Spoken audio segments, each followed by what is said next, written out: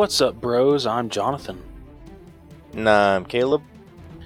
And we're a couple of bros on a mission to give you guys the most detailed movie reviews out there with as little bias as possible. Welcome to the All Bros.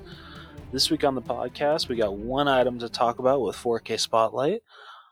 With Through the Wall, we got nothing. Absolutely nothing. So after those two items, or one item, we'll be moving on to our headliner of the evening, which will be our breakdown of the 2023 remake of The Little Mermaid. So, Caleb, what do you say we get started? I say, let's do it.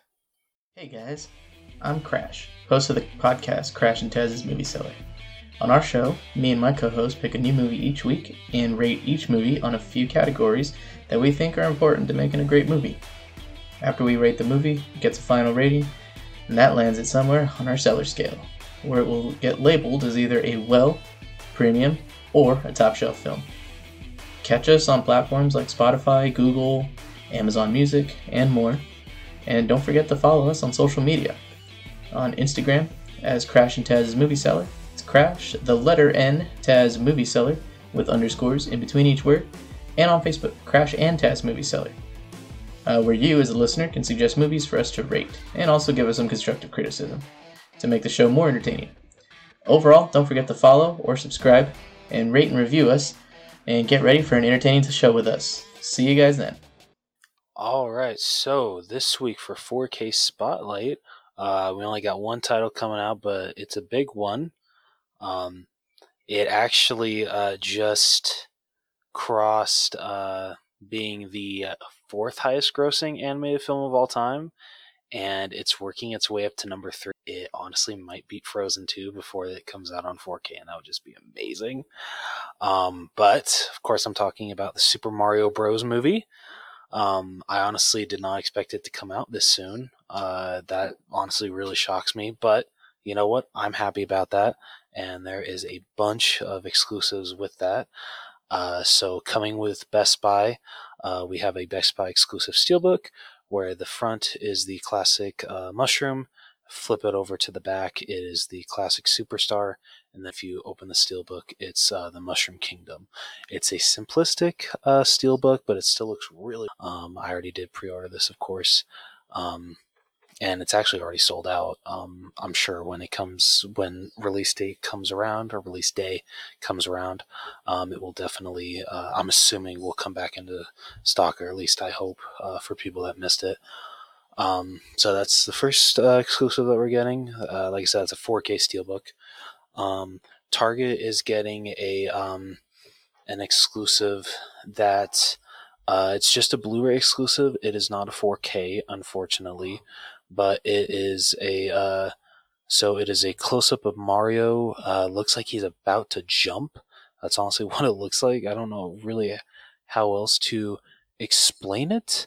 It literally looks like he's like, I don't know, it kind of looks like he's in a running pose, but he also looks like he's about to jump. I don't know which one to go with, and I believe it's also lenticular, so that's what makes it different. So it's a lenticular slipcover with just Mario on the cover, and it looks really, really freaking cool. I'm disappointed that pre-order sold out before I could pre-order it, but honestly, whenever I pre-order from Target, when the day that I get it, the slipcovers always come beat to shit, so I always have to take my chances in stores with these ones. So, excuse me. So this movie will be no exception, but you know what? That's okay. So that's the Target exclusive, and then the Walmart exclusive is really freaking cool. This one is coming out with two versions, a 4K and a regular Blu-ray, but it is a freaking so they are calling it so it's just a limited edition gift set. But what's really cool about this is that it's I don't know how to explain it. It's kind of like what they did when they did like the Jurassic Park movies, where they come in like a tin that's shaped like the classic like Jurassic Park logo. So it comes in kind of like a tin, but it's shaped like a superstar. So it's not just a regular movie case. you're getting something that's shaped just like a superstar, but you're getting, if you get the 4K set, you're getting the 4K Blu-ray and a digital copy, and then if you get the Blu-ray set, you're getting a Blu-ray, a DVD, and a digital copy. So I definitely want to try to get the 4K of this movie. Yeah, I'm gonna really try to get 3 different freaking versions of this movie, because collectors gotta collect. Even though I've already bought this movie on digital, like literally the day that they released it, because I freaking love this movie so much. Like I can't remember, like it was just, it had been such a long time since I had such a good time with a movie at the theater than this movie. It was such a good movie, so much fun, does justice to the source material, and I just absolutely loved it. So I literally just got to own every single exclusive version of this movie. So those are the 3 exclusive versions coming out: the Walmart exclusive, Target exclusive, and Best Buy exclusive. And then we're also getting just bare bones regular 4K and bare bones regular 4K and Blu-ray releases.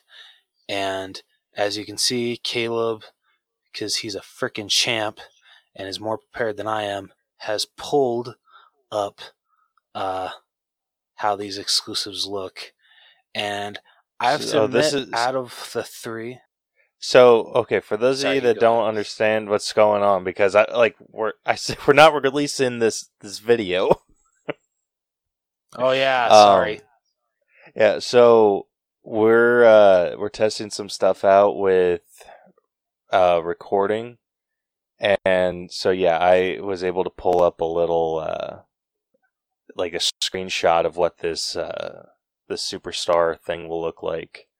So, like I said, this is just to test some stuff out, more for shits and giggles than anything. Yeah. But it hopefully looks it super works. cool. Like I'm not gonna lie, it look cool like on display purposes. Like say like you have like a movie shelf and you put it on top, it would look cool. But like it's gonna look really out of place if you're just putting it with a regular collection. So like with these kind of sets, I feel like I really have to love the movie for me to go for these kind of sets. Lucky for this movie, I absolutely love this movie. So I feel I have to own all 3 exclusives. Dude, I think that would be a really cool display piece. Because from the looks of it, it comes with a stand. Yeah, it does look like that, which I really appreciate. Yeah, I mean, that's sick. Like, you can't freaking beat shit like that. Like, that is really freaking cool. Right? Yeah. Yeah, that is really freaking... Sorry, my cat does not want me alone. Anyway, that's it for 4K Spotlight. I will say, which I'm assuming they're going to put on the regular Blu-ray, but on the 4K, it's called the Power Up Edition. And whoever decided to put that on the cover, I freaking love you, and you deserve a raise.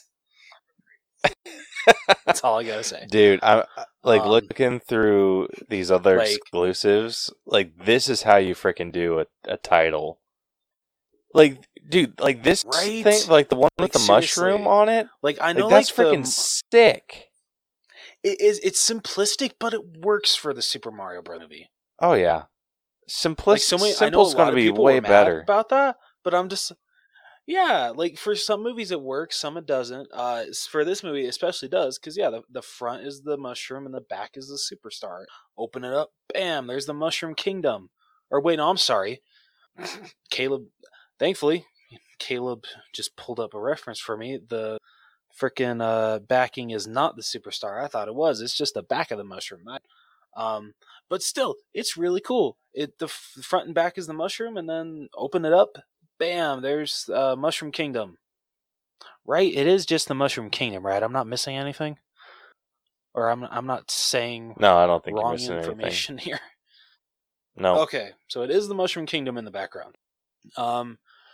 So like I said, I'm going to really try to get all 3 versions. I have one secured because I pre-ordered the Best Buy exclusive Steelbook.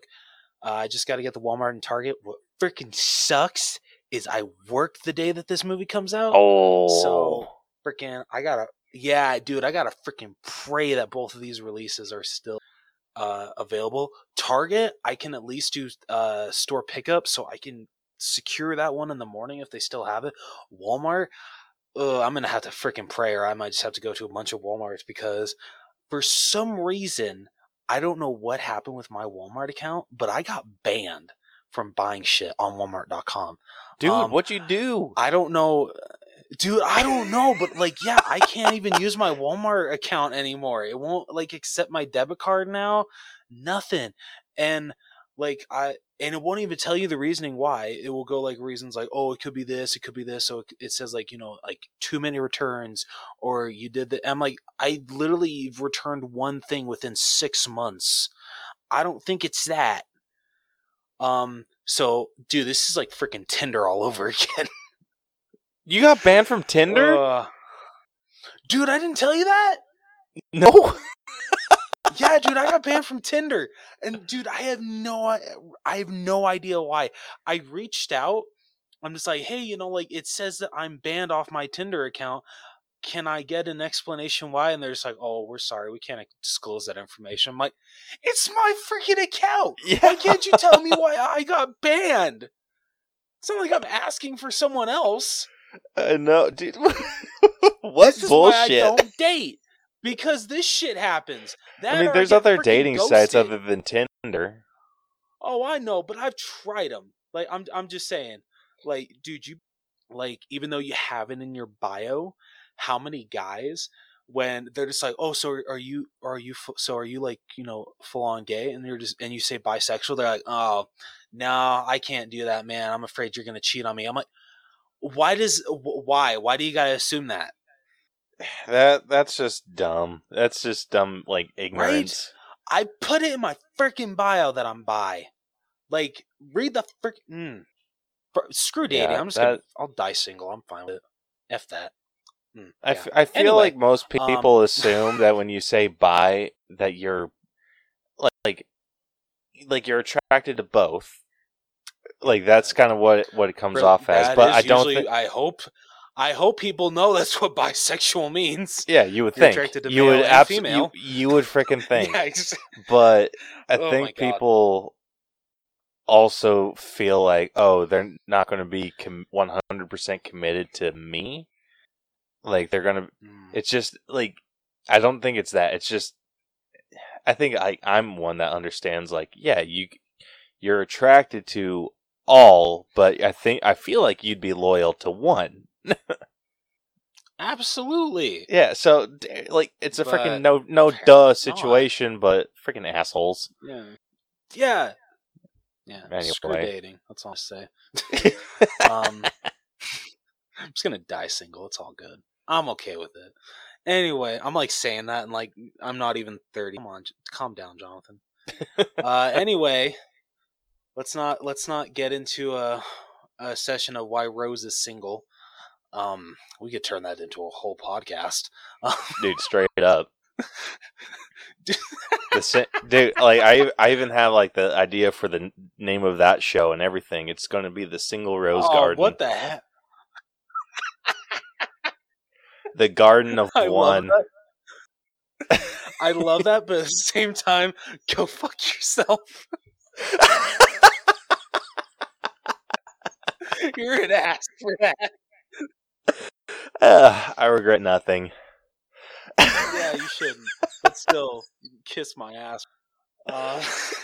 That's freaking hilarious, and you know it. Oh, that was freaking great. But also, you're a dick. I'll take that all freaking day, dude. Anyway, moving on. So that's all that we got for 4K Spotlight, and since we got nothing for Through the Wall, Caleb, what do you say we main event? Not make, goddammit, our headliner of the evening.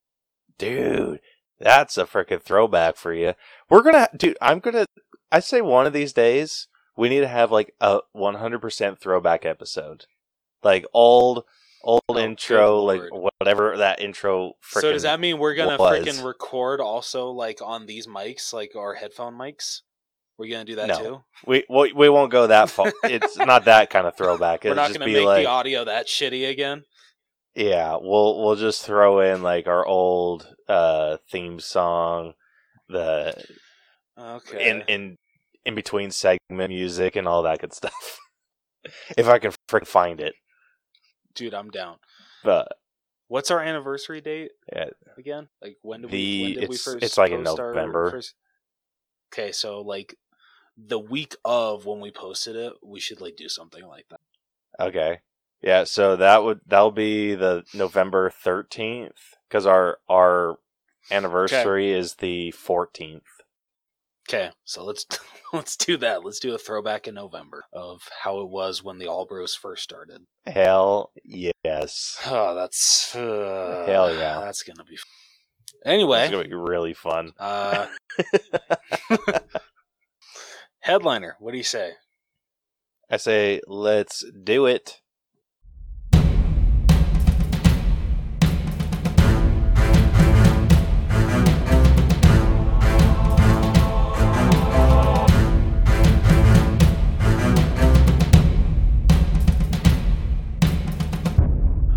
All right, so like I said, for this week's headliner of the evening, we'll be breaking down the 2023 live-action remake of The Little Mermaid. But before we do that, we did ask a question of the week on our social media platforms. I most certainly do. So yeah, so we asked in relation to The Little Mermaid. What, just because this is a live action remake, like what is another movie, a Disney movie that you would like to see remade into live action?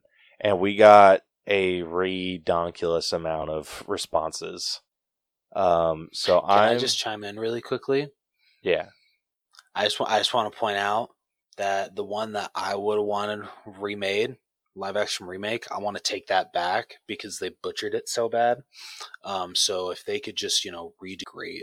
So I'm hoping within a couple years we can get another live action remake because dude, good freaking really luck with that. First time they butchered it so bad the first time. God, I hate you, Disney, for the make. All right, so because we got so many responses, Rose, if you want to go through our TikTok answers, and I'll go through our YouTube answers because we got a lot of those, and you read off like your top 5 picks. Obviously, like shout out to whoever responded, but yeah, like let's do that. To me. And I do have like a top pick too, so okay, all right. And I'll start. Okay. And this is the most popular one that we've gotten. So we got a response from the Burger King, Kelsey GL, Funhouse, Princess Peach Gaming, and yeah. So we got a response from all of them that all said Princess and the Frog. That's a good choice. I mean, Disney wouldn't F that one up. That was, as far as I know, you would that was think, their last. But well, no, I'm just saying. I hope that they wouldn't mess that up because wasn't the I'm pretty sure. So you would hope, with how special that movie is to a lot of people, not only because it's a movie, but for the fact that it was a hand-drawn Disney film, you'd hope that they, actually want to take the remake seriously. But yeah, like you said, this is Disney, so I don't know if they actually would. I would hope that they would. But dude, I think they could do some amazing shit. Dude, they really could. But at the same time, like I don't want them to F it up because God, I love that movie. Yeah, same here. So yeah, those are the 2 responses that we got. So you want to hit us up with one? Yeah, definitely. This one I feel is I feel I want to choose this one because of Caleb's response to it on TikTok. It's freaking amazing. And they said, so just Mo said Snow White would be impossible to mess up, and then Caleb responded, don't overestimate Disney. It's not wrong. And honestly, I feel that this is already in the works. Like, they're already doing a live action remake of Snow White. So yeah, I agree with Caleb. Don't overestimate Disney. Mm-hmm. Because like you said, they did with Pinocchio. So I mean, yeah, but Yeah. I I love the original Snow White and Seven Dwarfs. I mean, it was the first Disney, and for how freaking funny the dwarves are in that movie, I am so scared to see how they pull them off in live action. I am freaking terrified to see because they better not f that movie, or they better not ruin that movie for me. They just might, dude. They just freaking might. They did. I I'm gonna like bring it to up again. think They that I already did have it for faith in Pinocchio, Disney. so You're not wrong there. um, let's see. We got one from Lizzie TV, and this one was a fun one. They said Turning Red. okay, interesting. Yeah, and a Can bunch I of be a people jackass like though and say that that's Pixar? That's not Disney. Can I be a it's jackass and do that? it's basically the same shit, dude. It is I don't basically the care that they're same owned by the shit. same company. Pixar is still its own thing. Like I said, I'm going to be a It's jackass. barely and do its that. own thing. It is barely its own thing. But yes, so people reached out on there, and they're just like, that would be difficult because of May's red panda form. And they're like, yeah, but if they That got it would be. right, though, I actually I feel we are one of the few that actually enjoyed Turning Red. So I I support this live action remake. I'm down for it. But when it comes to like live action remakes, I feel a movie needs to be at least 10 years old. That's why it absolutely does. the fact that yeah, hell, I'd even push it to 20 because the fact that it still pisses me off with the whole Moana. The movie's not even 10 years old. Like there doesn't need to be a freaking live action Moana. Dude, Ugh. that he is What's next? very much Encanto? letting his yeah, he is very much letting his ego show lately. Oh, dude, yeah. Since Black Adam failed, he's just like, well, I still gotta be making money somehow. So Yep, so he jumped going straight back to back into Disney. Fast. Yeah, and he freaking jumped straight into Fast and Furious again, didn't he? I think he did, but that franchise isn't doing so hot anymore. Because yeah, the domestic premiere. So I know Vin Diesel said, "Oh yeah, I'm gonna really try to get them to do a trilogy for the last bit of movies." Yeah, I don't know if that's even gonna happen for yeah. So they should just do the last one, do 11, and then just call it good. Because did you hear Vin Diesel how he straight up said, "The faster I can get the main Fast and Furious series over with, the faster I can jump into the spin-offs." I'm like, are you freaking kidding me, dude? What Like, spin-offs? come on. Oh, dude, Oh he my has so hell. many spin-offs planned. Like Dom That- Toretto's son, he wants a whole spin-off with him. Oh my hell. Dude, there is only so much that you can do with racing. Or just cars in general. And freaking, what's her face? The comment she made about how many Marvel movies. Oh, seriously. Like, I truly hope that she was kidding. Because Yeah, oh, but shit, it doesn't I forget seem her like name. she was. But yeah, dude, I really hope she was because I really enjoy her as an actress, especially freaking in like Dungeons and Dragons. She was really good in that. But yeah, no, don't be saying, "Oh yeah, how far can you go with Marvel movies? Fast and Furious, we can keep going." A lot freaking further than you that, can with Fast and I'm like, Furious. I'm like, you do realize that there are decades of comic book stories to be told, right? Like, where else can you go with freaking racing cars? And it's not even about racing cars anymore. Yeah, you freaking you guys went to space.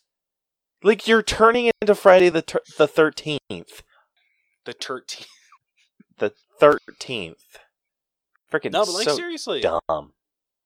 Next up, we're gonna get Fast Goes to Hell. Yeah, or Dom Goes to Hell. There we go.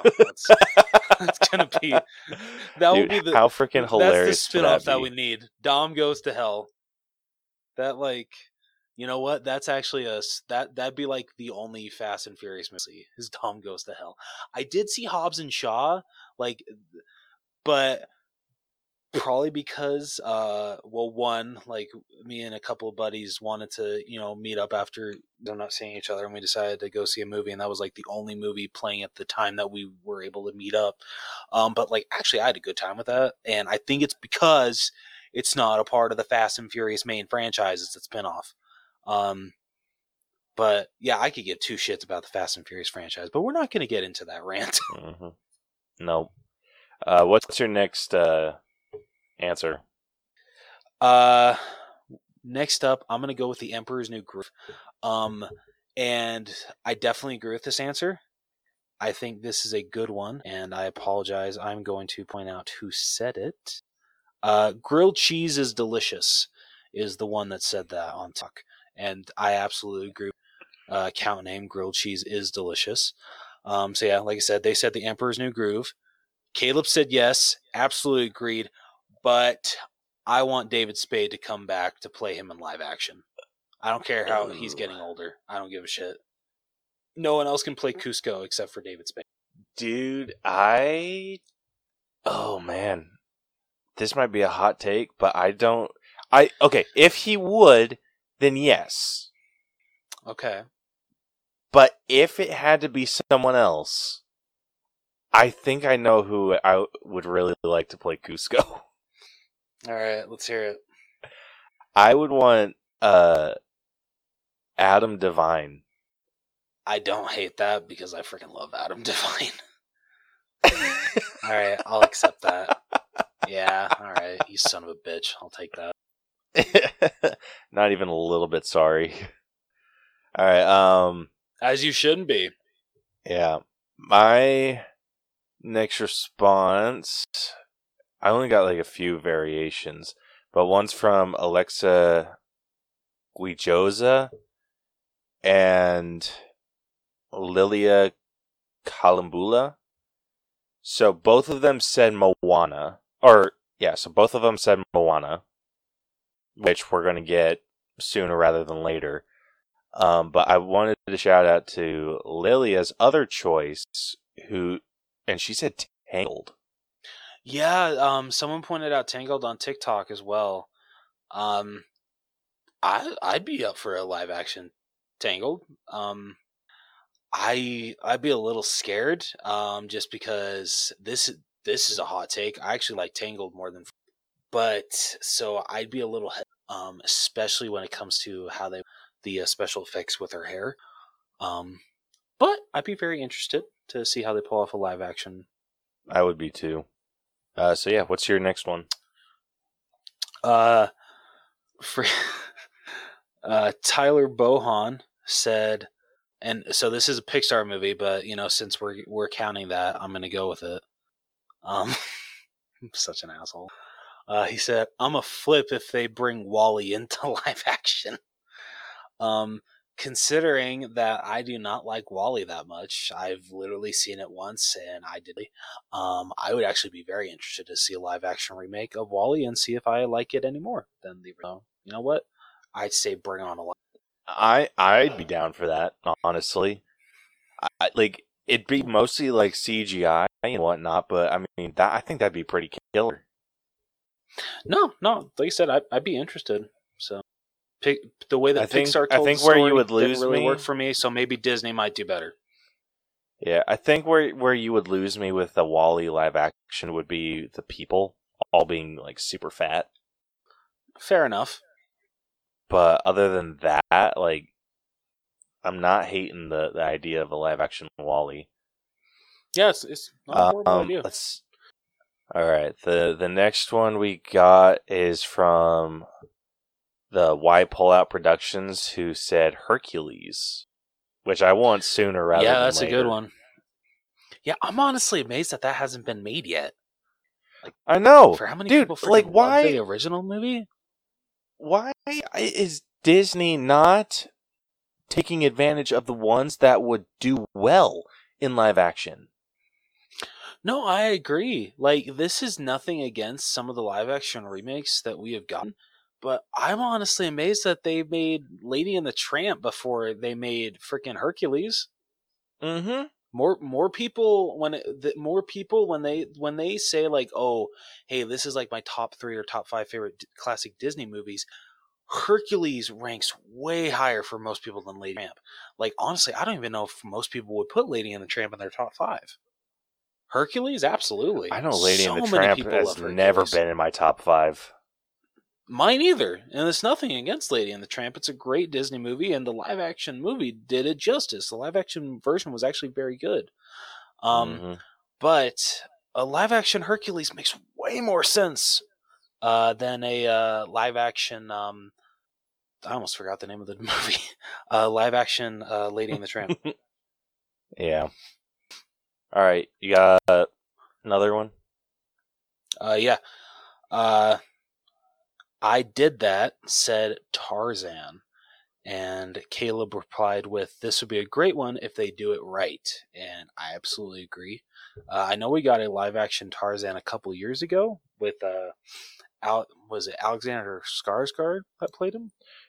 Yeah, but Or it wasn't like the I Disney think that's who version played. or anything like that. Yeah. But I mean, I never saw it. But anyway, like, yeah, freaking, that that Disney movie is amazing, and yeah, they would have a lot of up to when it comes to that. And all I'm saying is, if they didn't bring him, if they don't bring back Phil Collins to do the soundtrack, I'm gonna freaking riot because only Phil Collins can do any soundtrack for a I Disney wouldn't go Tarzan see the movie. movie. I straight up would never. I Dude, would not go see the right? movie. I just wanted to make sure that Phil Collins is still around. Okay, yeah, no, Yeah, he's he still is. kicking. Thank you. Okay, yeah, we're good. Okay. Phew. Yeah, Okay, we're good. dude, no joke. If But they yeah, announced a live action Tarzan and Phil Collins was not involved, I wouldn't go see it. I wouldn't watch it on yeah, principle it's a alone. dude. Freaking Phil Collins not associated with Tarzan. That's like John Williams not associated with Wars. I said it.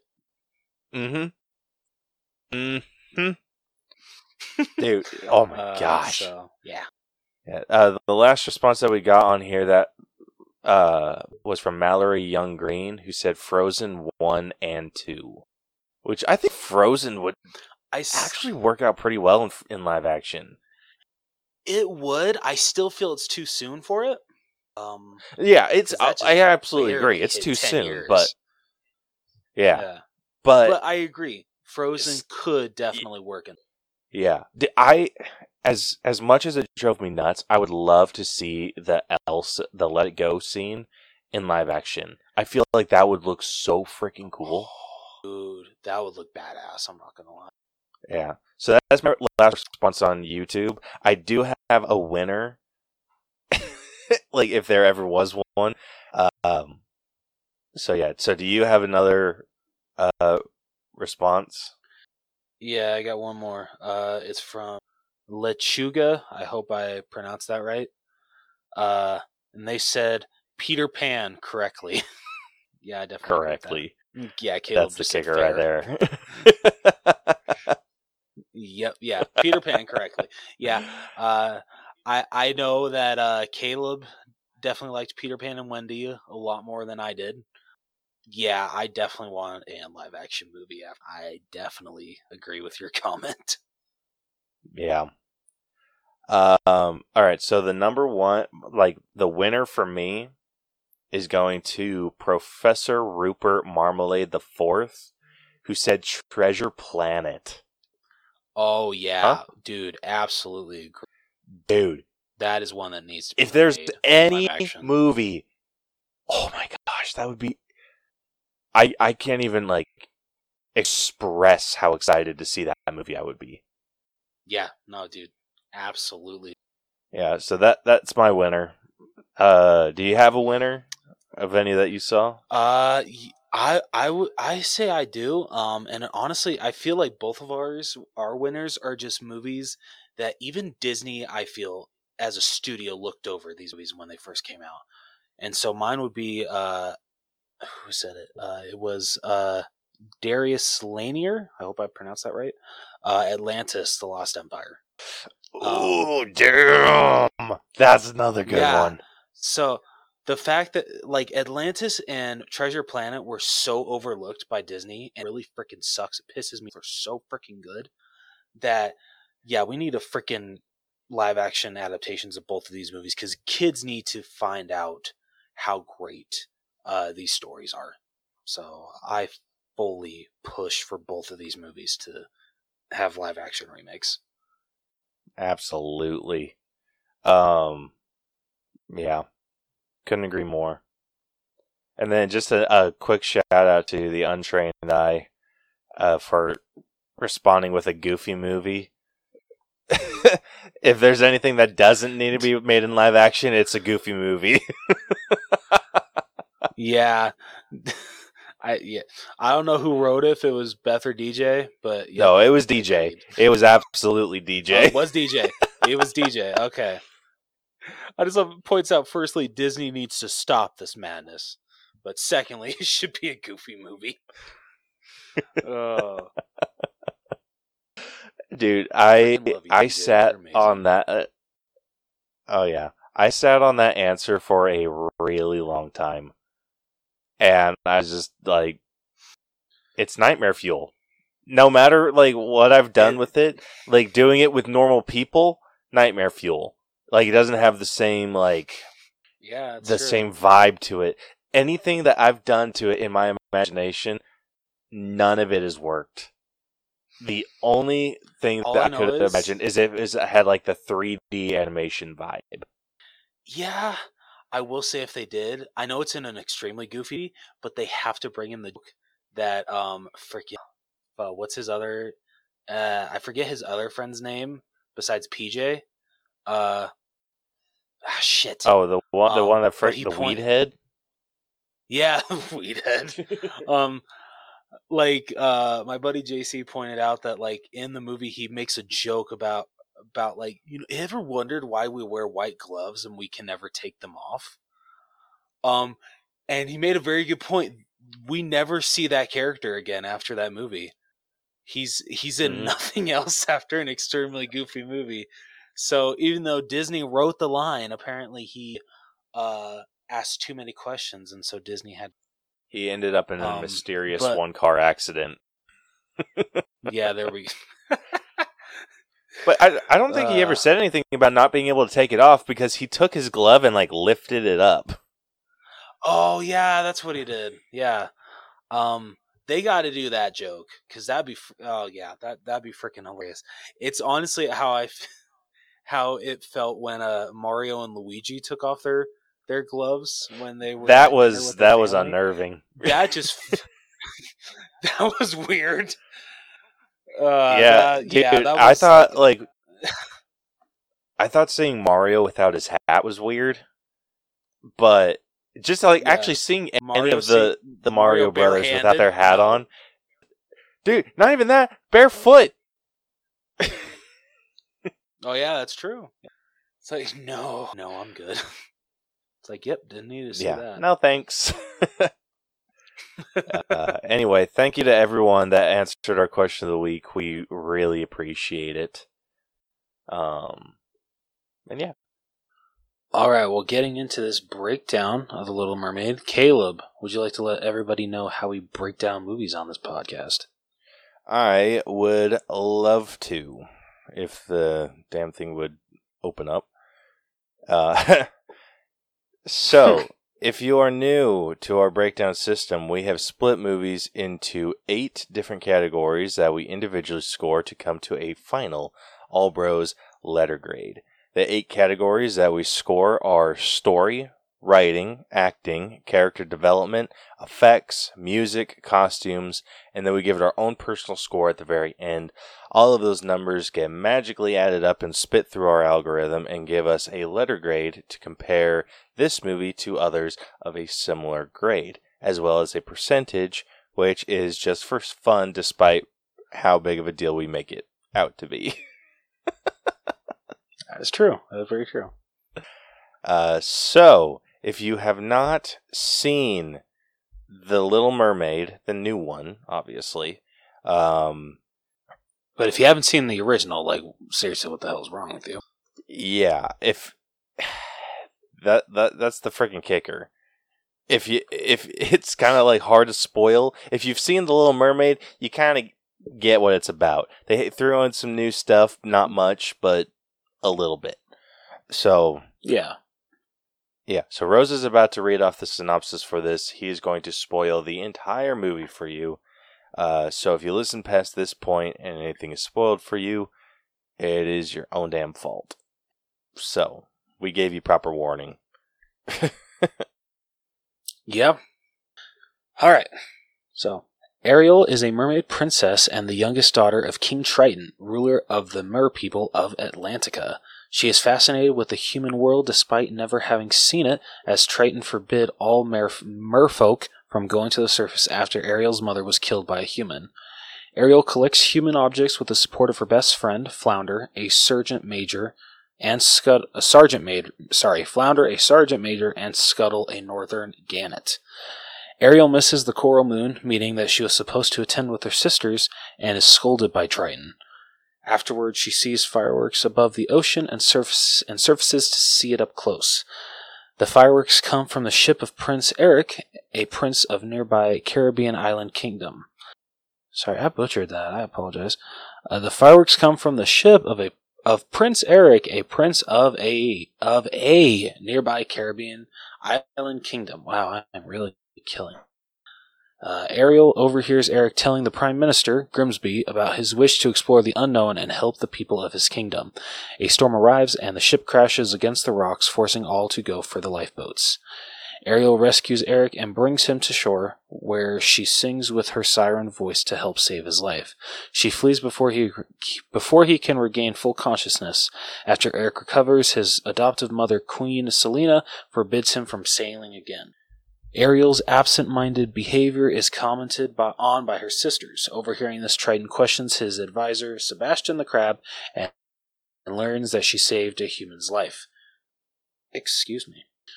Triton travels to Ariel's grotto to confront her. Oh my god. Sorry, guys. When she refuses to swear to never go to the surface again, Triton destroys her collection of human objects. After Triton leaves, Ariel is approached by a pair of moray eels who show her an image of the sea witch Ursula, Triton's estranged younger sister and Ariel's aunt, who was banished from Atlantica 15 years prior, and she offers to help Ariel. Ariel follows the eels to Ursula's lair, where she presents a deal. She will transform Ariel into a human for 3 days, during which Ariel must receive a true love's kiss from Eric to remain human permanently. If she fails, she will transform back into a mermaid, and Ursula will claim her. To become human, Ariel must give up her tail, the ability to breathe underwater, and her siren voice, the last of which Ursula will keep in a nautilus shell. I probably butchered that, but we're just going to go with it. Ariel accepts the deal and is given human legs. She is taken to the surface by Flounder and Sebastian and is rescued by a fisherman, who takes her to the island kingdom and to Eric's castle. Eric, who has been frantically searching for the woman who saved his life, rushes to meet Ariel when he hears of her arrival. Ariel is excited, but her lack of voice has Eric immediately turning away.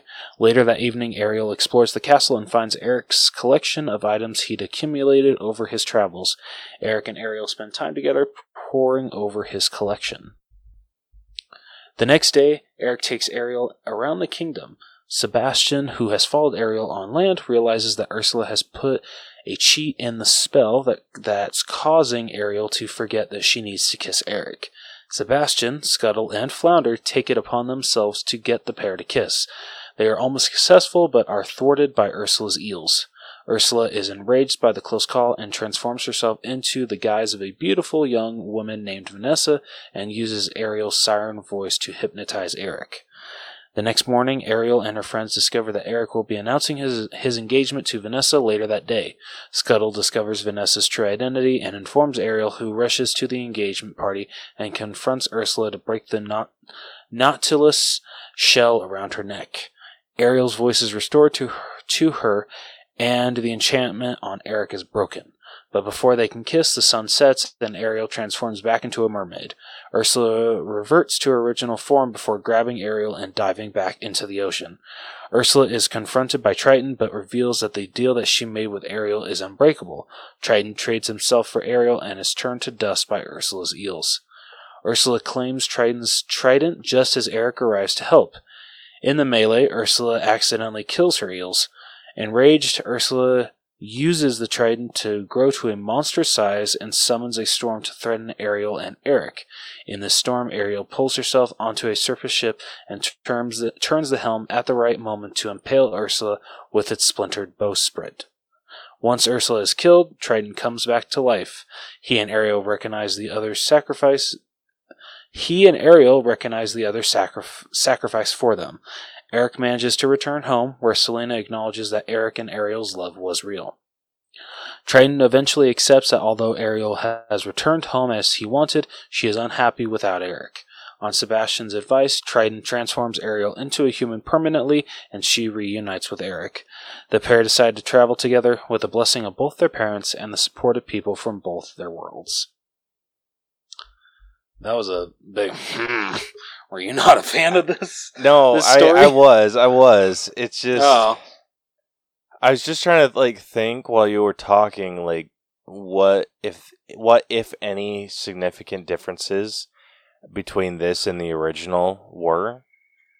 And I feel like they followed this pretty true. Yeah, dude, I absolutely agree. And you know what, I will say that maybe I feel that there was enough different in it, barely maybe little tweaks to just make it feel a little bit more original than other live action Disney remakes.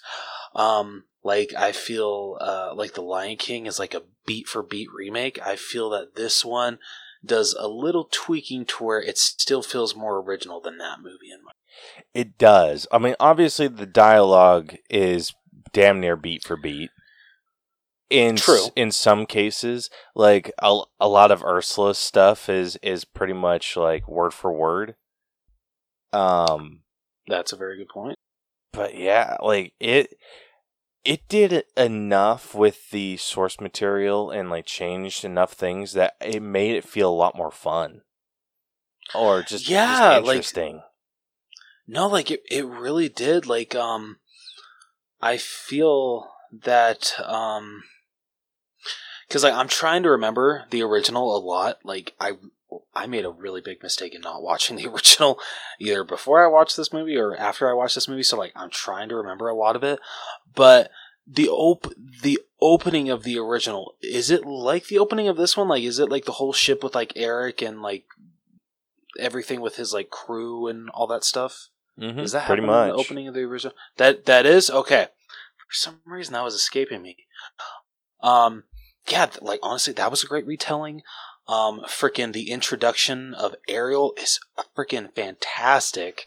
And frickin' don't get me started on the introduction of Ursula. That was frickin' practically perfect. That was, to me, just as good as the animated one. Oh my gosh, dude. No kidding. I can't wait to talk about her. Right? Oh, dude, yeah, I'm so excited to talk about acting.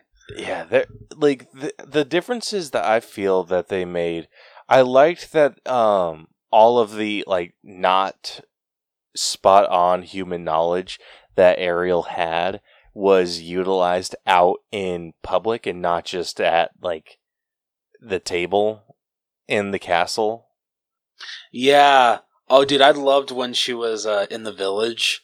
That was such a cool... Yeah. That, dude, the fact that that's the cameo that, oh my god, the original voice of Ariel. Judy Benson. Thank you. I loved her cameo in this where she gives her the fork and, she does the whole thing with her hair and she's like, what the hell are you doing? That was just so perfect. Dude, that was so well done.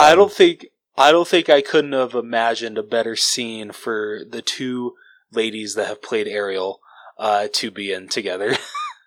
it was so perfect. Dude, that was fantastic. I'm trying to think of like other changes. I liked how they kind of got rid of that whole like choir performance with like the sisters, and then it was like suddenly Ariel's not there during the That's performance fair. or whatever. I thought that was It kind felt of though. I felt the sisters had more to do though in the animated one. not much more. Like I feel Fair.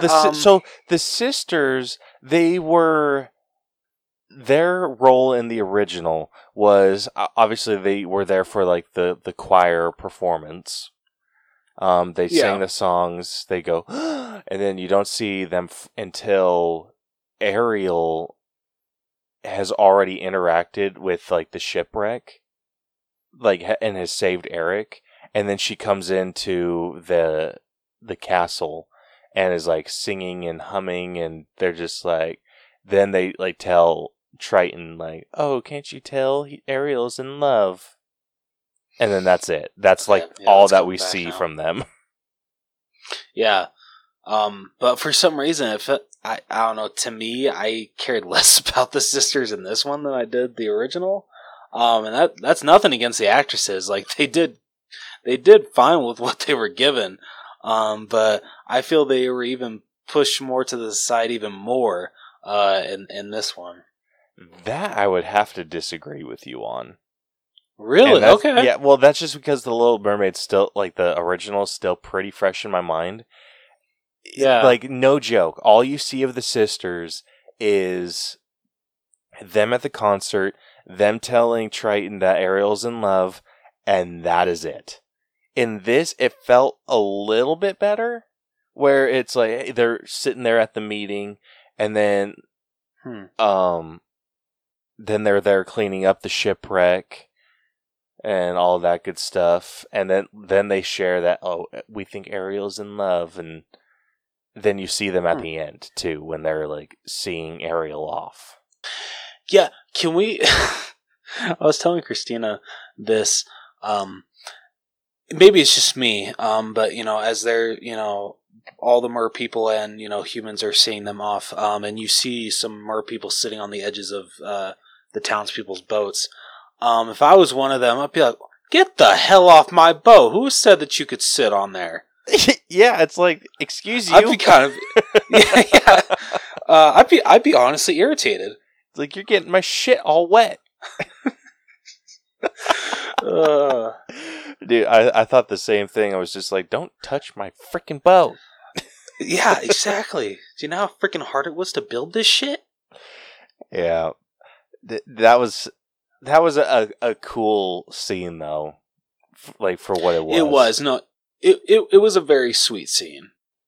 Trying to think of some other, like, beats. Like, I liked how the sisters were more, like, not just ditzy girls, where they all served a purpose. I liked that. You like the ditziness? I don't know. I did. I like that in the original, to where, like, I'm sorry, in this one they're kind of boring to me. They are, but it felt like they served more of a purpose. It felt like they were like, felt like they contributed to society a little bit. Well, it's fair, but like the part when like they're like cleaning up the ship and everything, to me they're just like, they're kind of just bitching. I know they make the joke with how Ariel is of course, yeah, she's the youngest, and one's just like, oh yeah, you remember how I was like that, and then like I actually wanted to be like you guys and everything. I don't know, just I liked them better when they were like ditzy in the original animated one. To me, they had more character with that. Or I'll give you that. I don't know, for some reason. I will say that it did feel like they were a little bit more fun and had some character to them, but yeah, I don't know. I dug what they did with this. Like, no, dude, I appreciate that they tried to do something different with the sisters, but it just didn't fully work for me. That's fair. I did like some of the changes where, like, Eric actually had a parent in this. Yes, that was a really good change. And I really liked the story that they had for Eric too. That Like, was really good. Especially with the contrast between like how Eric's and Ariel's story is basically exactly the same. Yeah. Where Ariel has an overprotective father, where he has banned all travel to the surface because his wife had been killed by humans. And then the opposite with the Queen, where the Queen has banned most sea travel, at least in regards to her son, because the king was lost at sea, and how Eric was found on the shores and was taken in by the Queen and adopted and raised to be the prince, where Ariel basically did the same thing, like saved him, like brought him on shore and everything, and like how she ended up being the one that was taken to the castle and saved from the waters and basically adopted into the castle. Like it's just the contrast between them, or like the similarities, was amazing, and they made Eric way more interesting than I feel he's ever been. They really did. Like, seriously, I loved his backstory, his ambitions. Just way better written character in this live action version. Oh yeah, way freaking better. Trying to think if there were any other changes. Can't think of any off the top of my head. This is just like a random change, but I know Scuttle was changed from a seagull to a type of bird that can actually go underwater. Yeah. This will. I don't know where to put this. Why was she able to talk underwater? Like, clearly. I've dude, you caught me. I don't know, because it's Aquafina, I guess. She has Aqua in her name. It was weird, dude. It was really freaking weird. Yeah, fair enough. I feel with some of these live action, like, I will definitely dock it for that, but like some of these live action remakes, you kind of gotta, I guess, what's the word? Disobey belief or some shit like that. Not disobey. Set aside your. I know what you're trying to say.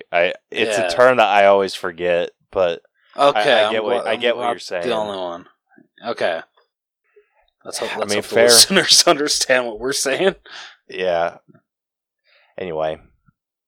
Yeah, I had a good time with this one. I think that the minor changes that they did make were good. Yeah, I agree. They didn't like drag down the story or make it too long.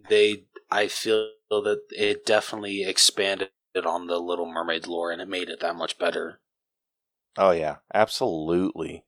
I feel like they could have gone over the top with some of the things, or maybe just changed things that they didn't need to, but it felt like, and this is more of a writing thing, so I think that what they did was they kept the things that worked, edited the things that were maybe a little outdated, and added in some new things that actually enhanced the overall story. Yeah, absolutely agree. So with story, I don't know where I'm at with this one. I'll say this: I'm not quite in the 90s though. I'm not either. So like, I say like I'm at like, you know what? I'm gonna go an 87 for me. I might be a little bit below you. Like I'm around an 84. No, fair enough, man. Fair enough.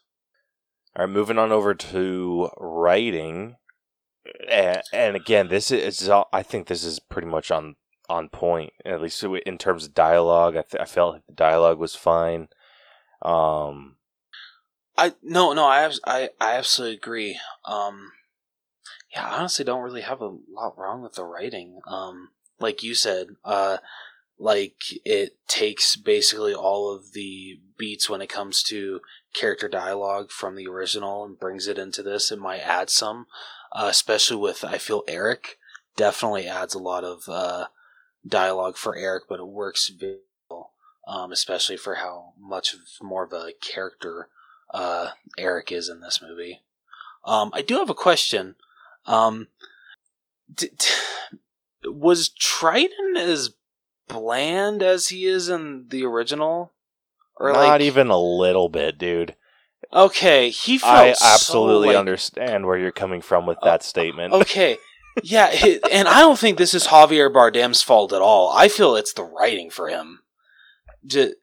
Triton was written so bland in this one. Like, he's literally just the very stern, oh, my daughters aren't able to do anything else but what I tell them to do, helicopter parent. That's literally all that Triton is. That's all he is in the original, though, too. But true, but I feel he was. Dude, I think you're giving Javier Bardem way too much credit. Maybe I am. He made Trident bland, or King Triton bland. Yeah, maybe you're right. It was not the writing at all. All right, I wanted to try to be nice because I love Javier Bardem. I do too. But you got to call him out on his shit. Maybe he wasn't the best choice for King Triton.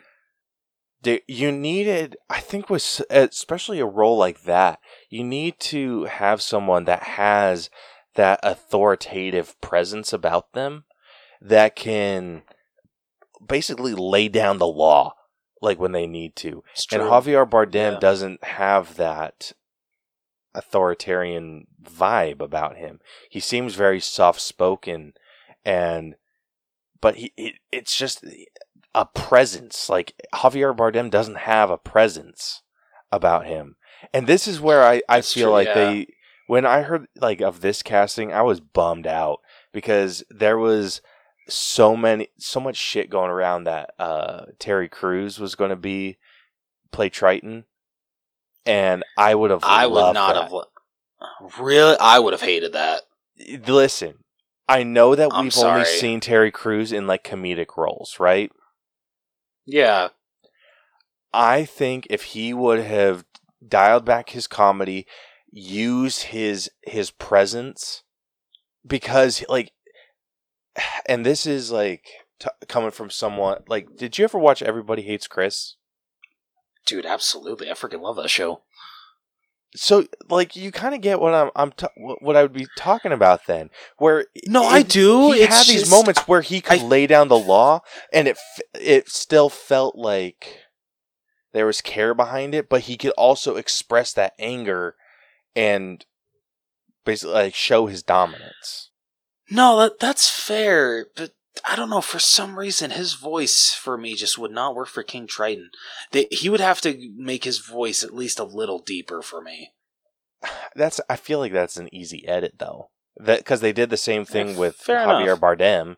I mean, they didn't make it deeper, but they kind of added that echo. All right, good point. That's a very good point. So I think he would have been a little bit better. Because like I said, there's a commanding presence about King Triton. Yeah. And he didn't have it. Yeah. And I think that's what made him bland, because everything was delivered so consistently.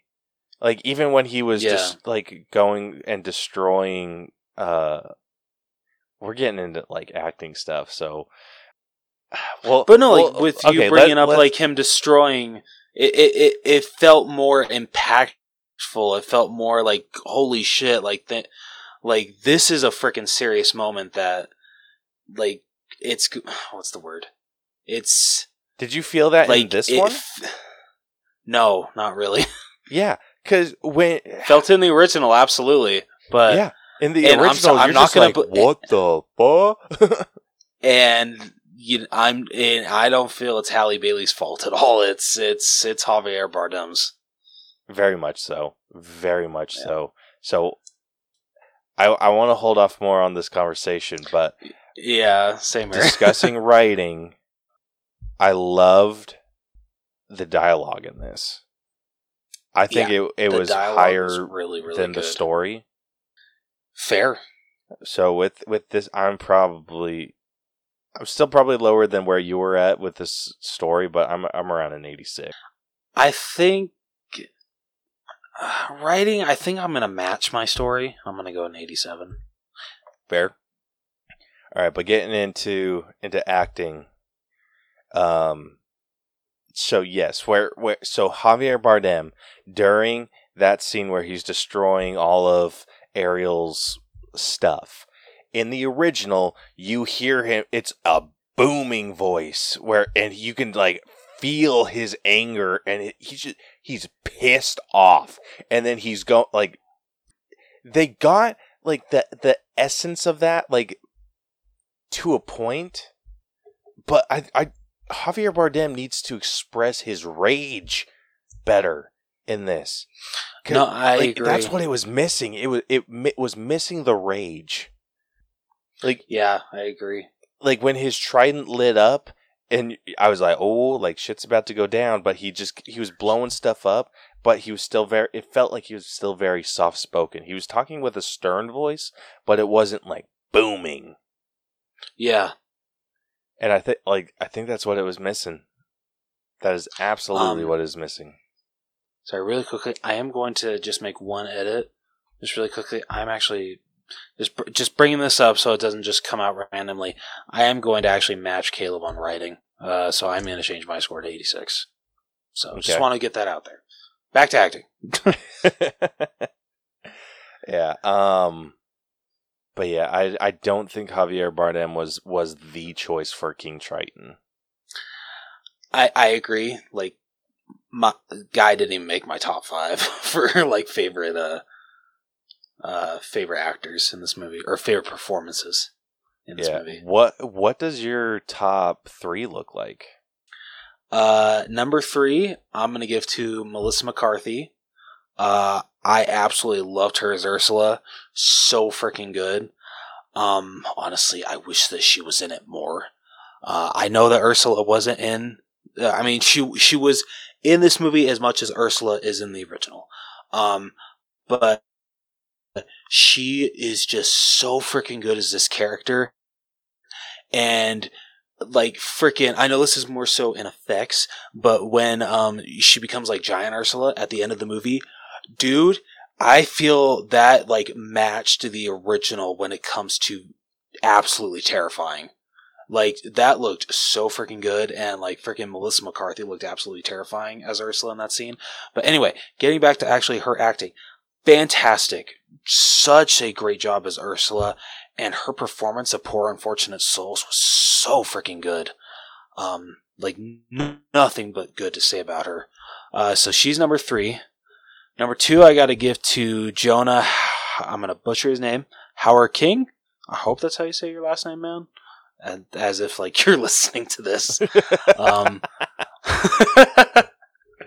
But no, Jonah did fantastic as Prince Eric, and like Caleb and I pointed out, I feel like he even brought more of a character to him in this one than Eric had in the original, and that not only is due to him as an actor, but it's also due to the writing of Prince Eric. So I was talking with Brielle. She Eric apparently has always been one of her favorite Disney princes, and with I'm like, from the original or after this movie, and she's like, no, he's always been, and I'm like, why? He's so boring. Damn, I love that. Why? Dude, like, there's some princes I 100% understand the obsession. Eric is one of the ones I do not. Damn. I'm like, dude, you're so freaking funny. boring. Like, like what? Like, it's so dumb, so freaking dumb. Like, I've never liked Prince Eric, but Jonah Howard King did make me like Eric a hell of a lot more. Same here. Like, freaking, like you said, added so much more character to him. Freaking all of his new original song that Prince Eric gets in this movie, freaking really, really good. I feel it's one of the rare songs in these live action Disney remakes that actually like makes sense and it adds to the story. It doesn't feel out of place. This one I feel definitely it felt like it should be, which I really appreciated. So he gets number 2, but number 1 I got to give to Halle Bailey as Ariel. She was, oh my god, I can't say enough good about her. I got nothing wrong with her as Ariel. She was fantastic. I was almost brought to tears with her performance of part of Your World. Her scenes with not only Eric but Ursula, just her scenes in general with just anybody that she had to be on screen, even when she was with Sebastian and Flounder, she just absolutely amazing. I really hope that a lot happens for Halle Bailey after this movie because this girl is going places. I truly hope that is the case. Yeah, God, she was just perfect as Ariel. Yeah, I got nothing else to say. Like I said, I can't say enough great about how amazing she was as Ariel. So yeah, that's my top 3. Oh boy, dude, my top 3 looks way different than yours. Really? Okay. I am going to give a shout out to Jonah Howard King as Eric, but he did not crack my top 3. Okay. Like I said, I really appreciate the characterization that he was able to give to Eric. Like I said, made him way more interesting than I feel he's ever been in his entire life. So much appreciated. My number 3, though, this is going to be a hot take. I'm giving it to Art Malik, who played Sir Grimsby. Dude, Grimsby was the bomb.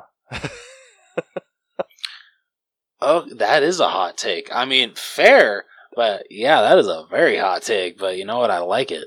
Dude, he was a freaking boss. He was so cool. Like, I thought, like, initially when we, like, meet him, I thought he was just going to be another, like, exactly how the other one was, where it's just kind of uptight and just like, oh, it's so proper and all this other bullshit. But he ended up being so much freaking fun and so freaking cool. Like, I couldn't help but love him. Like, I was Team Fair, Grimsby, fair. like, all the way. Like I said, freaking loved it. So yeah, gave it my number 3 to Grimsby, and mainly for, like, I think what won me over, like, ultimately, was when the rain dropped when Vanessa was there, and he kicked it away.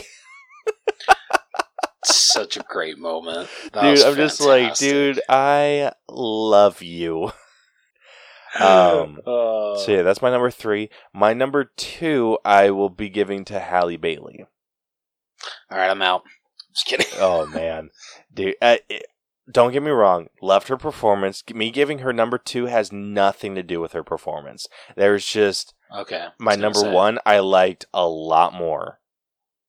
Okay. But fair Halle enough. Bailey, she did an incredible job at portraying the innocence and curiosity that Ariel is supposed to have. Like, I thought she did an incredible. Like, and especially not having to speak. Like, I feel like that's the big challenge. Not being able to speak. Like, freaking wild. Like, amazing job. So, loved her. But I'm going to be giving my number 1 to Melissa McCarthy, dude, as Ursula. Fair. Holy Dude, I told you she would. shit. I told you she killed it. You are 100% correct. Dude, I will say I did not see this performance coming. Dude, right? Dude, I hate how much hate that Melissa McCarthy gets. Like, it honestly, like, irritates me. Because everyone thinks that she's not funny, she's not a good actress. She's both of those, in my opinion. I've been a fan of her since day one. Yeah, not funny. That is absolute bullshit. She is hilarious. Yeah. I One of the love best female comedians working today. One of the best comedians working today. easily, dude, easily. But listen, when this announcement came out, I had my doubts. I absolutely had my doubts. Fair enough. But this is how I thought it was going to go. I thought she was going to play Ursula exactly how she plays every other comedic role. Like, I don't think I've seen Melissa McCarthy in anything that's too serious. Fair. So, seeing something where she has this... off the top of my head.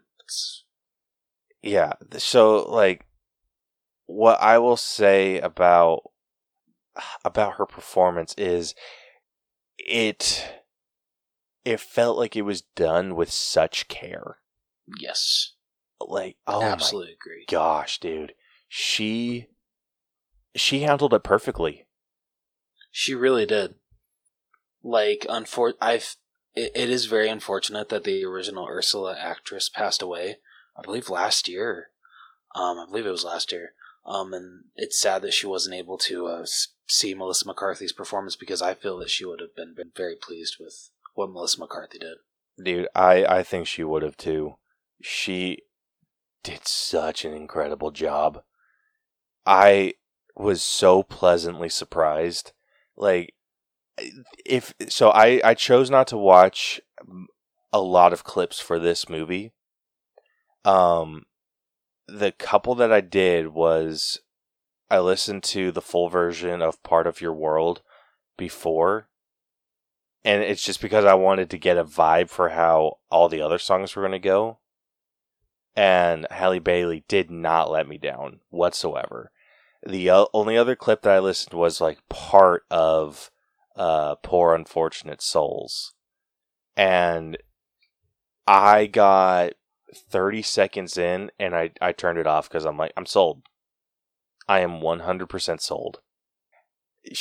Like I said, she did such a good job.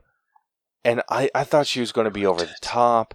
I didn't think she was going to be unfunny, but I wasn't ready for her to overplay Ursula. But she played it. She was so refined in her performance, and it felt exactly how Ursula should feel. Like, yep. I'll say it. I think Melissa McCarthy may have.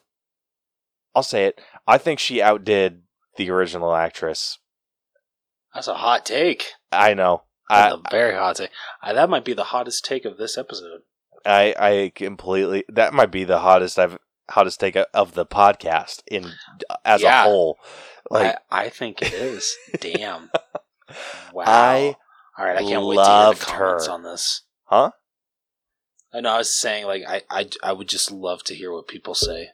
I know people are probably going to hate me, but yeah, who gives a shit? Yeah. People suck anyway. I loved her performance. Like, I was completely enthralled from the get-go. And I'm so glad or so happy how they handled Giant Ursula. Not really giving us a clear look on her face. Kind of keeping it clouded and dark and just scary. Yeah. Was... Dude, freaking terrifying. Yeah. Freaking some major nightmare fuel. Dude, seriously. Like, oh my god. So, I think everything she did was handled really freaking well. So, very happy with her performance. And like I said, that's why I'm giving her top spot. You know, absolutely fair, man. Understandable. All right, where are you putting acting? Like, honestly, the only person that I really had problems with was Javier Bardem, just because, yeah, he kind of made he did make King Triton bland. Like, David Diggs was fantastic as Sebastian. I loved him.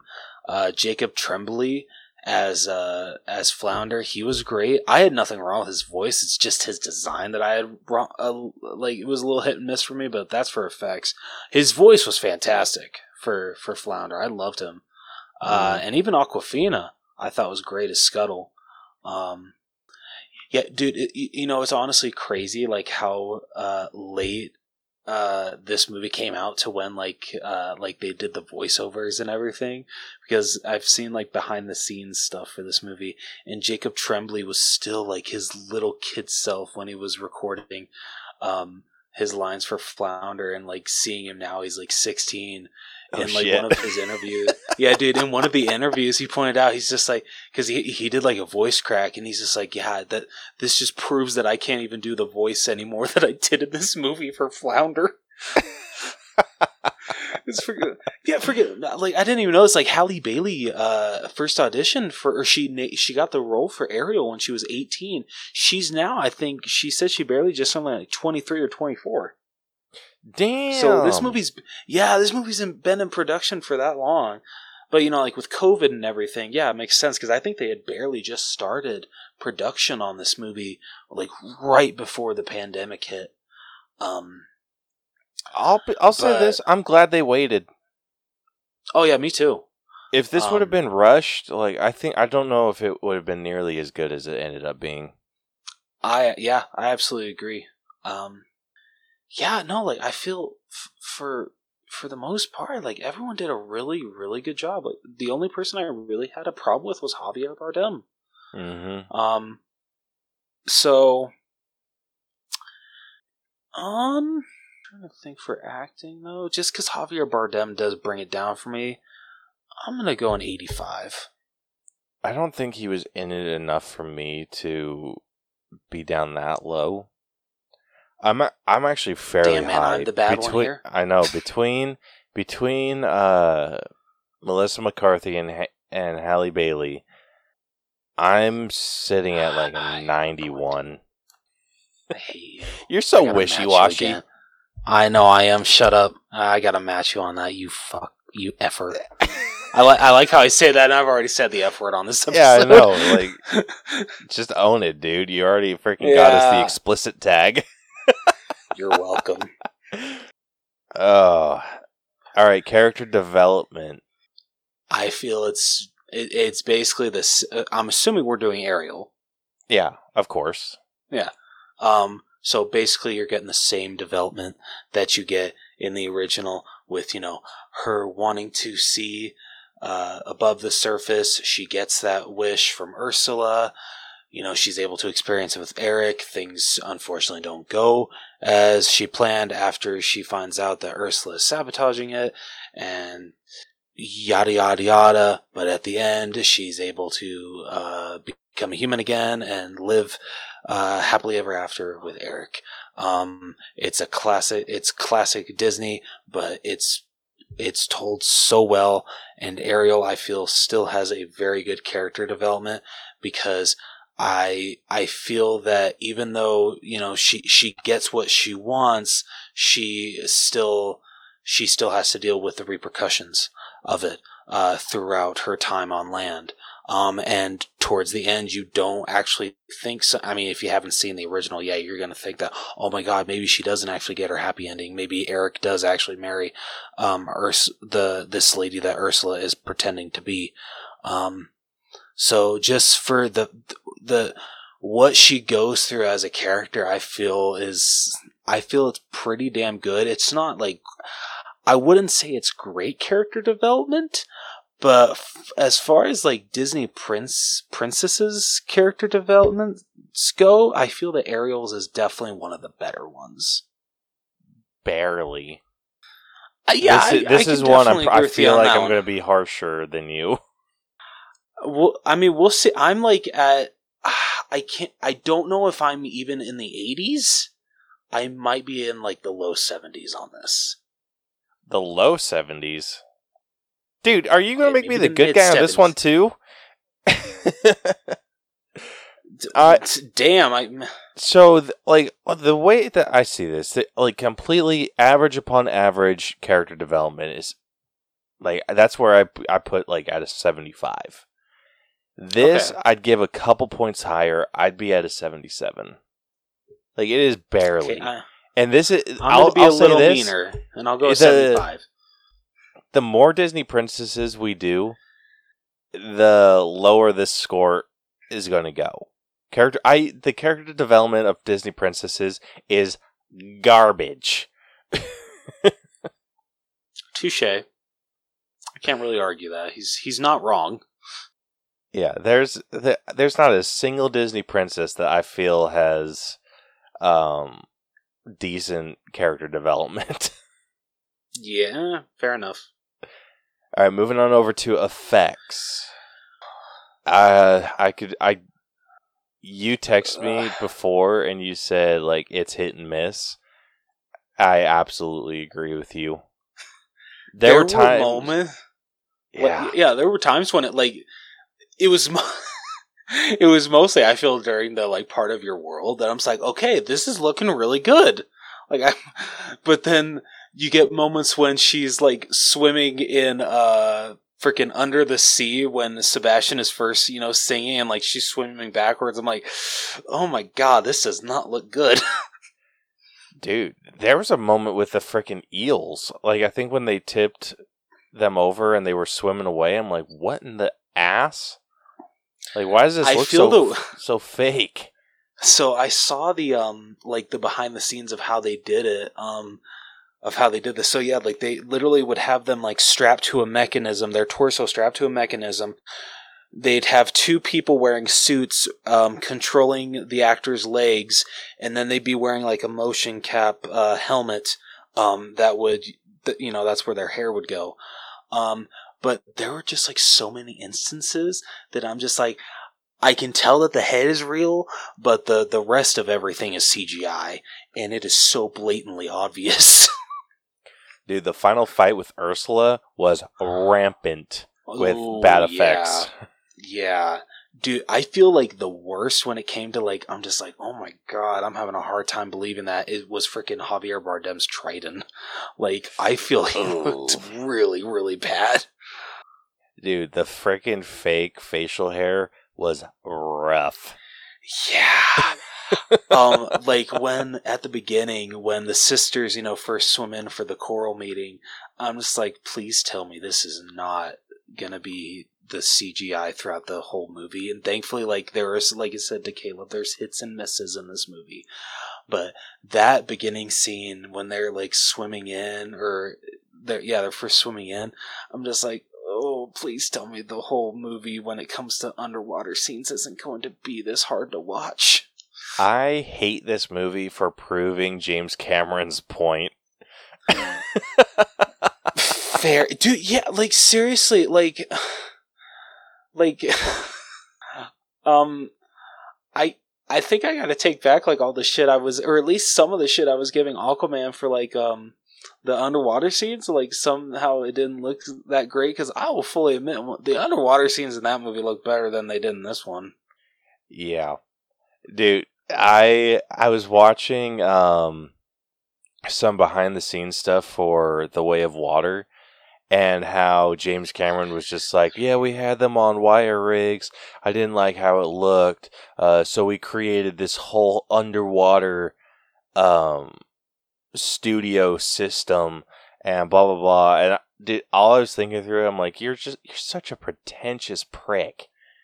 Like, of course you did. Like, you had to go and make this movie as complicated as you possibly could.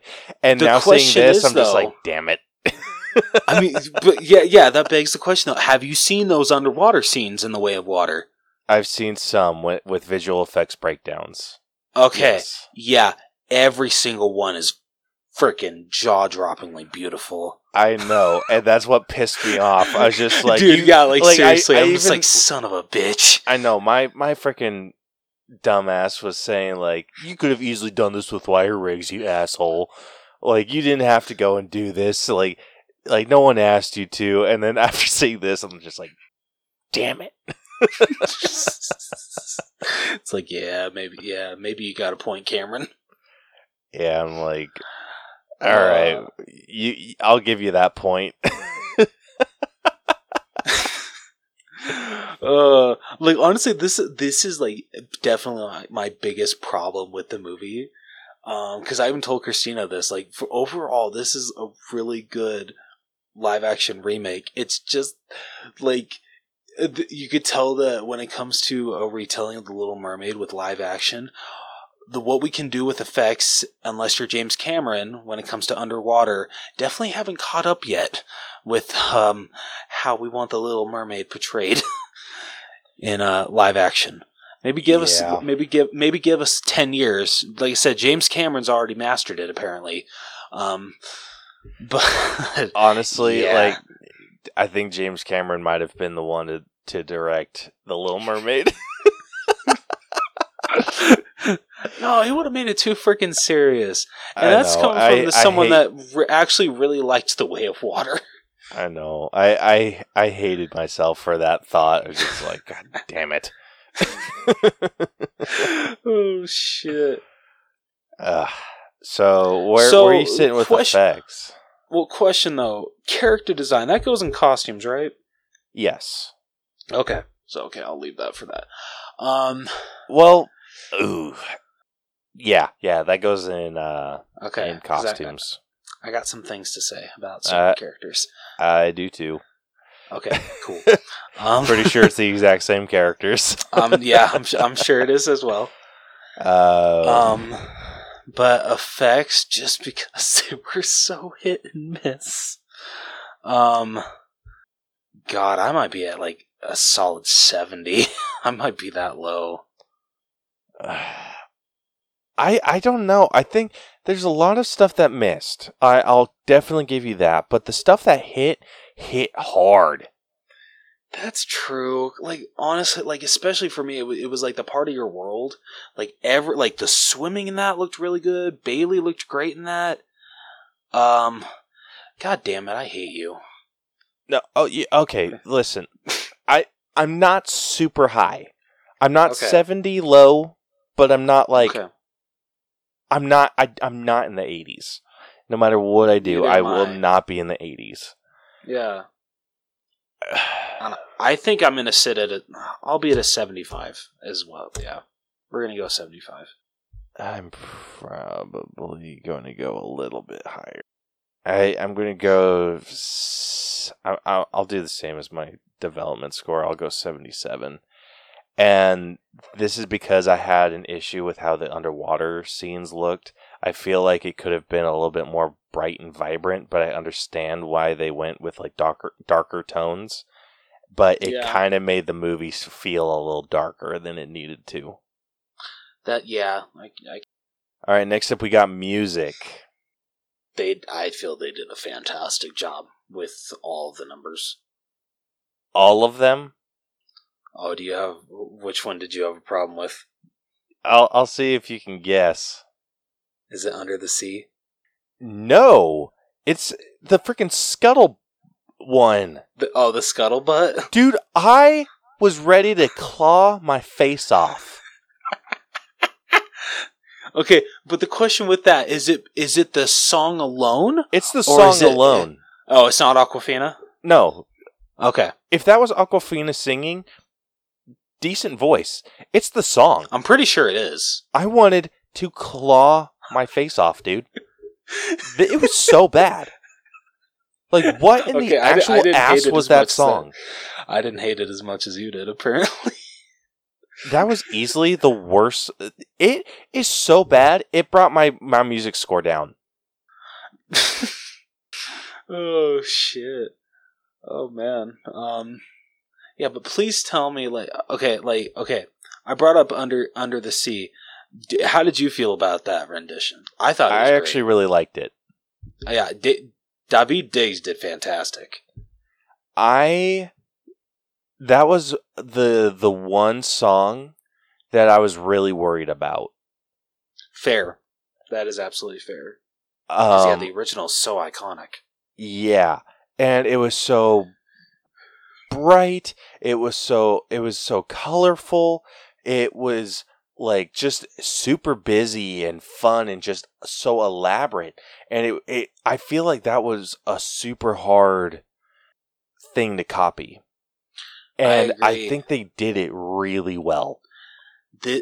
Okay, you've already had a hot take, and I'm going to have a hot take this episode. Oh boy. I like this rendition and just atmosphere of Kiss the Girl more than the original. Oh, damn. Yeah. I thought this rendition was way better. Like you said, hottest of takes. Yep, Dude, I gotta have a hot take this episode too. Damn. Yep. I'll give you. It was good. It was really good. I can't say it was better though. No, dude, I get it. I mean, I would say Part of Your World. That to me, that's on the same level as the original. Both are just fantastic. Oh yeah, I will give Jodie you that. Benson and Halle Bailey, both perfect performances. Like I said earlier, her performance almost brought me to tears. It was that good. Yeah, really freaking good. This is a total side note, and it was just because I was thinking about it. After Ariel was given her legs, and she had to swim up to the ocean, I am actually really glad that she was in the middle of the ocean. And not just like quick swimming distance with it, like to shore. Damn, you wanted to see Ariel suffer? I didn't want to see her suffer, but that was one thing that never made sense to me. I'm just like, okay, so she's just randomly like on land now. Yeah. No, she had to freaking swim like hell. Yeah, so when she got caught up in the net, I was just like, thank you. That was a part, like an added bonus that I didn't know I needed. Oh shit. So yeah, okay, but music, getting back to the music. Overall, it was good, except for Scuttlebutt. Like I said, I could have taken a freaking ice pick to my ear. I hated it that much. I liked it. I didn't love it, but I didn't mind it. Dude, I knew Lin-Manuel Miranda did some music for this. Yeah. And I was wondering, I'm like, I wonder where his music influence came. And then I got hit with that song. I was just like, there it is. There it is. Yep, there it is. There's the Miranda charm.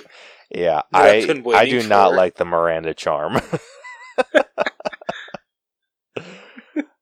Oh shit! Gosh, I feel like I'm going to be such an asshole. Where are you at? I would say I'm at an 8 for me personally. Oh, damn. Okay, I thought I was going to be the asshole here. Oh. Are you at an 8 too? No, I was at a 9. Oh, see, I thought you were going to be at an 8, so that's why I'm just like, maybe I guess I'll do an 8. But if you're at a 9, I can totally do a 9. No, the rest of the soundtrack was freaking bomb. Oh, hell yeah. Okay, cool. It like I said, I thought Scuttlebutt was... I thought that brought it down to an 8. No, okay. A great soundtrack with one bad song, I'm at a 9. Or can bring me down. Fair enough. And so that's exactly what this is. A great freaking soundtrack with one horrid song. Damn. I did like the other additional songs though. The one I Prince have Eric's to was really good. I have to take everyone's word on that because I had to take Iris to go to the bathroom. Yeah, so dude, that one sucked because it's like I left right as he started the song and came back right after he finished. Damn it, that sucks. But yeah, like when I got back, Brielle and her friend, the one that we went with, they were like swooning real freaking hard. I was just That's funny. Like ladies, you oh, need dude, to keep Christina it in your was pants. yes, Christina was swooning over Prince Eric the whole movie. Jeez. So yeah, I'm giving it a 9, and I know that it's because I'm being an asshole about Scuttlebutt. But like I said, I hated that song more than I can express. See, I didn't hate Scuttlebutt. I liked it, and even I still agree with the 9. Like, I'm sorry, it did not hit a 10 for me. Yeah. I will say this, the original definitely does. Oh, yeah, absolutely. And that's just because it's like as iconic can get. Oh, yeah, absolutely. All right, next up we got costumes. Which, I mean, the outfits for this were so good. Oh, yeah. Freaking Ariel looked beautiful, like always. Dude, I loved what they did with the tails. Yeah, they look so freaking cool. Yeah, the freaking design on all of the mer people was fantastic in this movie. Oh, yeah, absolutely. The biggest problems I had, well, actually, it was only one problem, honestly, because I liked the design of Sebastian. I feel it worked. It grew on me. Same here. It took me a minute to get used to it, but I got used to it very fast. Scuttle looked fine. It's frickin' Flounder that I had a problem with because someone did not do the research with this movie. Flounder, even though that's his name, he is not a flounder fish. I can't remember what type of fish he is in the animated movie, but he is not a flounder. Like I said, that's his name, but that is not the type of fish he is.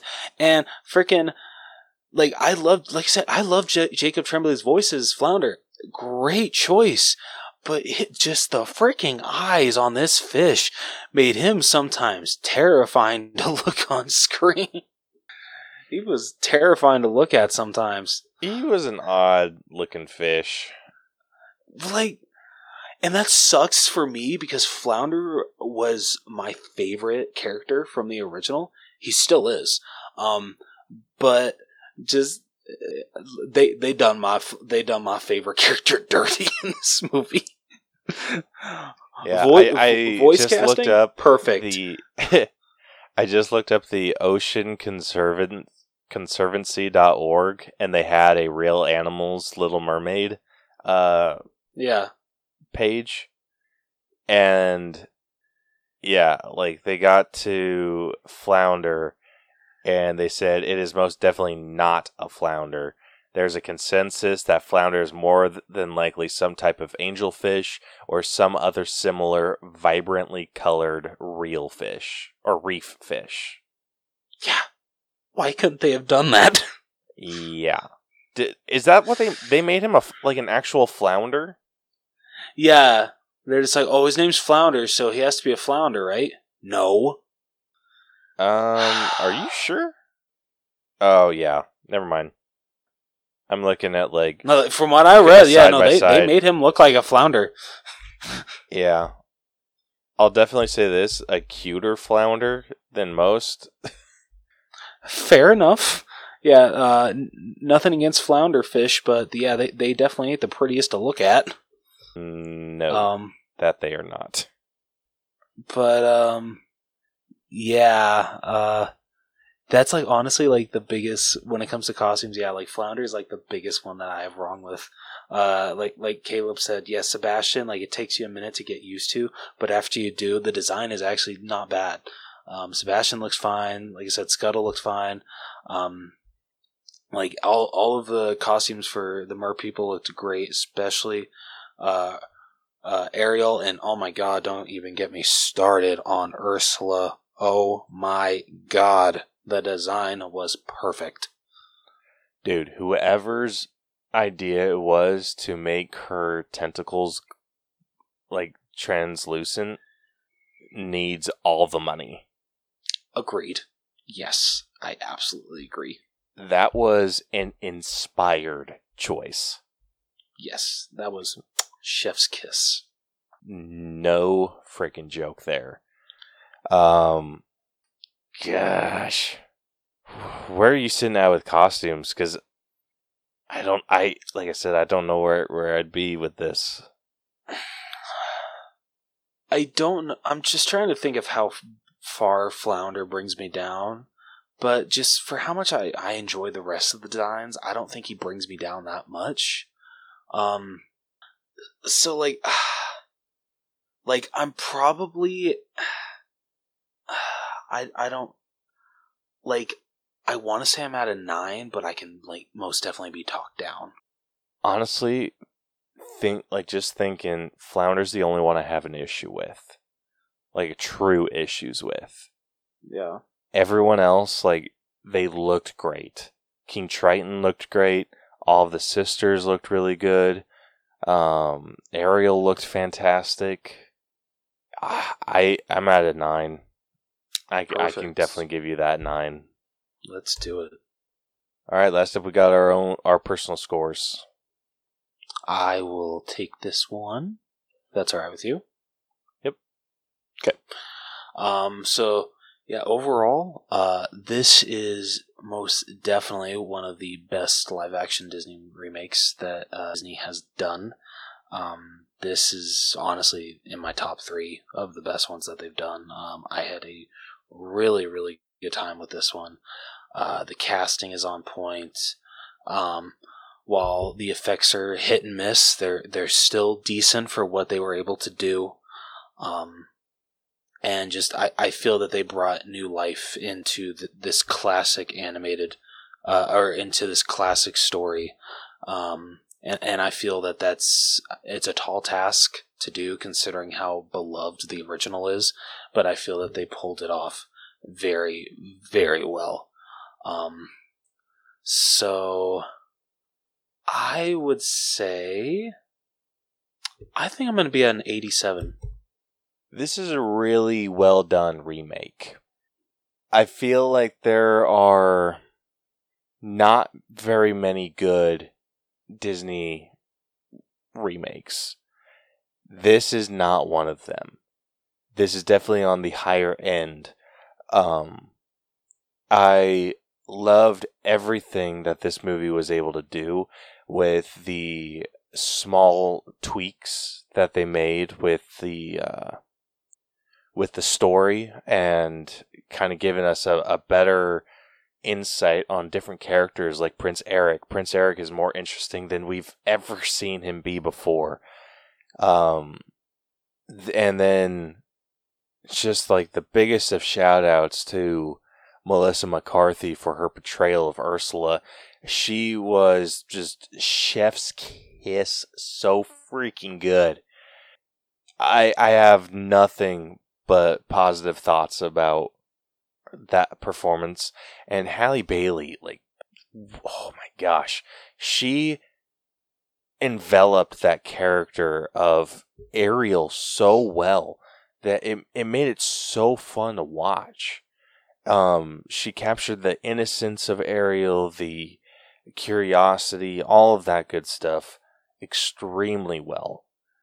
But honestly, with the hit and miss effects, and me not necessarily being the biggest fan of The Little Mermaid, but I mean, it's still a really good watch. Definitely worth seeing. My personal score for this is going to be an 83. It's definitely on the higher end, but it's not quite up there. Fair enough, man. Fair enough. Well, with that wraps up this week's breakdown. So going through the categories real quick, starting off with story. Started off pretty strong at an 85.5. Writing got a half-point boost, sitting at an 86. Acting was the absolute high point of this movie, going up to a 91. Character development took a dive, and that's just because Disney princesses aren't written very well. Sitting at a 76. The effects got the exact same score, sitting at a 76. Music was a solid 9, and that is mainly due to Scuttlebutt. And the costumes were fantastic, and the character designs were good. Our main issue was Flounder, so that brought us down to a 9. And then our personal score averaged out to an 85. So with that, the final Allbros letter grade for The Little Mermaid 2023 has come out to a B. Okay. I'm cool with that. I am absolutely cool with that. So it is sitting at an 80 or at an 84.93. It's not bad. Yeah, so like I said, this is sitting at a B. So all right, so like I said, this is sitting at an 84.93. So comparing this movie to other movies within the B category, this puts it below The Oath, which is at an 85, as well as Hocus Pocus, which is also at an 85. It is barely below The Lion King, which is at an 85.1. Damn. I know. That was one that I wanted it to beat. Son of a bitch. Yep. It is below Holes, which is at an 85.25. And then it is below The Unbearable Weight of Massive Talent, which is at an 85.37. Alright. Going the opposite direction, it is above Megan, which is at an 84.81. Okay. It's above The Matrix Resurrections, which is at an 84.7. It's above Christopher Robin, which is at an 84.56. Oh, shit. Okay. Yeah. Wow. It's above That's probably Prey. piss a lot of people off. It's above Prey, which is at an 84.43. It's above Avengers Age of Ultron, which is at an 84.37. And then finally, it is above Solo, A Star Wars Story, which is at an 84.21. Alright. Not bad. Not bad at all. So yeah, that's where it ranked. Sweet. I'll say the only one I disagree with is Lion King. Yeah, dude, I'm the same way. I would have wanted it to rank higher than The Lion King. But Yeah, we gotta pick our battles, right? True. But it's seriously 0.2% difference. So Damn. I mean, like I said, the ranking doesn't matter as much. Like, we do it for fun. That's true. But at the end of the day, it's a B movie. I absolutely agree it's a B movie. Exactly like I think Lion King is a B movie. Yeah, I agree. Yeah. Well, I would say that concludes this episode. If you liked what you heard and you want to hear more from us, be sure to follow and subscribe to us wherever you listen to podcasts. We are on Apple Podcasts, Spotify, Stitcher, literally anywhere you listen to podcasts. We are most likely there. You can catch all of our episodes on YouTube, if that is your preferred listening platform as well. Be sure to check out our social media. To DM us with any episode ideas that you have, answer our questions of the week, and also if you would like to join us, that is I was about to say that's a great way to do it, but that's honestly the only way to do it. Those are as followed. You got Facebook, facebook.com/The Allbros, Twitter, Instagram, and TikTok @The Allbros. Or if you don't want to do any of those and want to contact us a different way, you can email us at theallbroschannel@gmail.com. If you want to check out our website, you can do so, tinyurl.com/theallbros, or you can go buy some of our merch, where you can find us on TeePublic, where I really butchered that. I meant to say you can find our store at teepublic.com/user/the Yeah. So yeah. Next week on the podcast, we'll be breaking down Spider-Man Across the Spider-Verse. So that's going to be a freaking awesome episode. So definitely look forward to that one. But until then, this has been the All Bros Podcast. I'm Jonathan. And I'm Caleb. And we will catch you guys next week. So long. Deuces.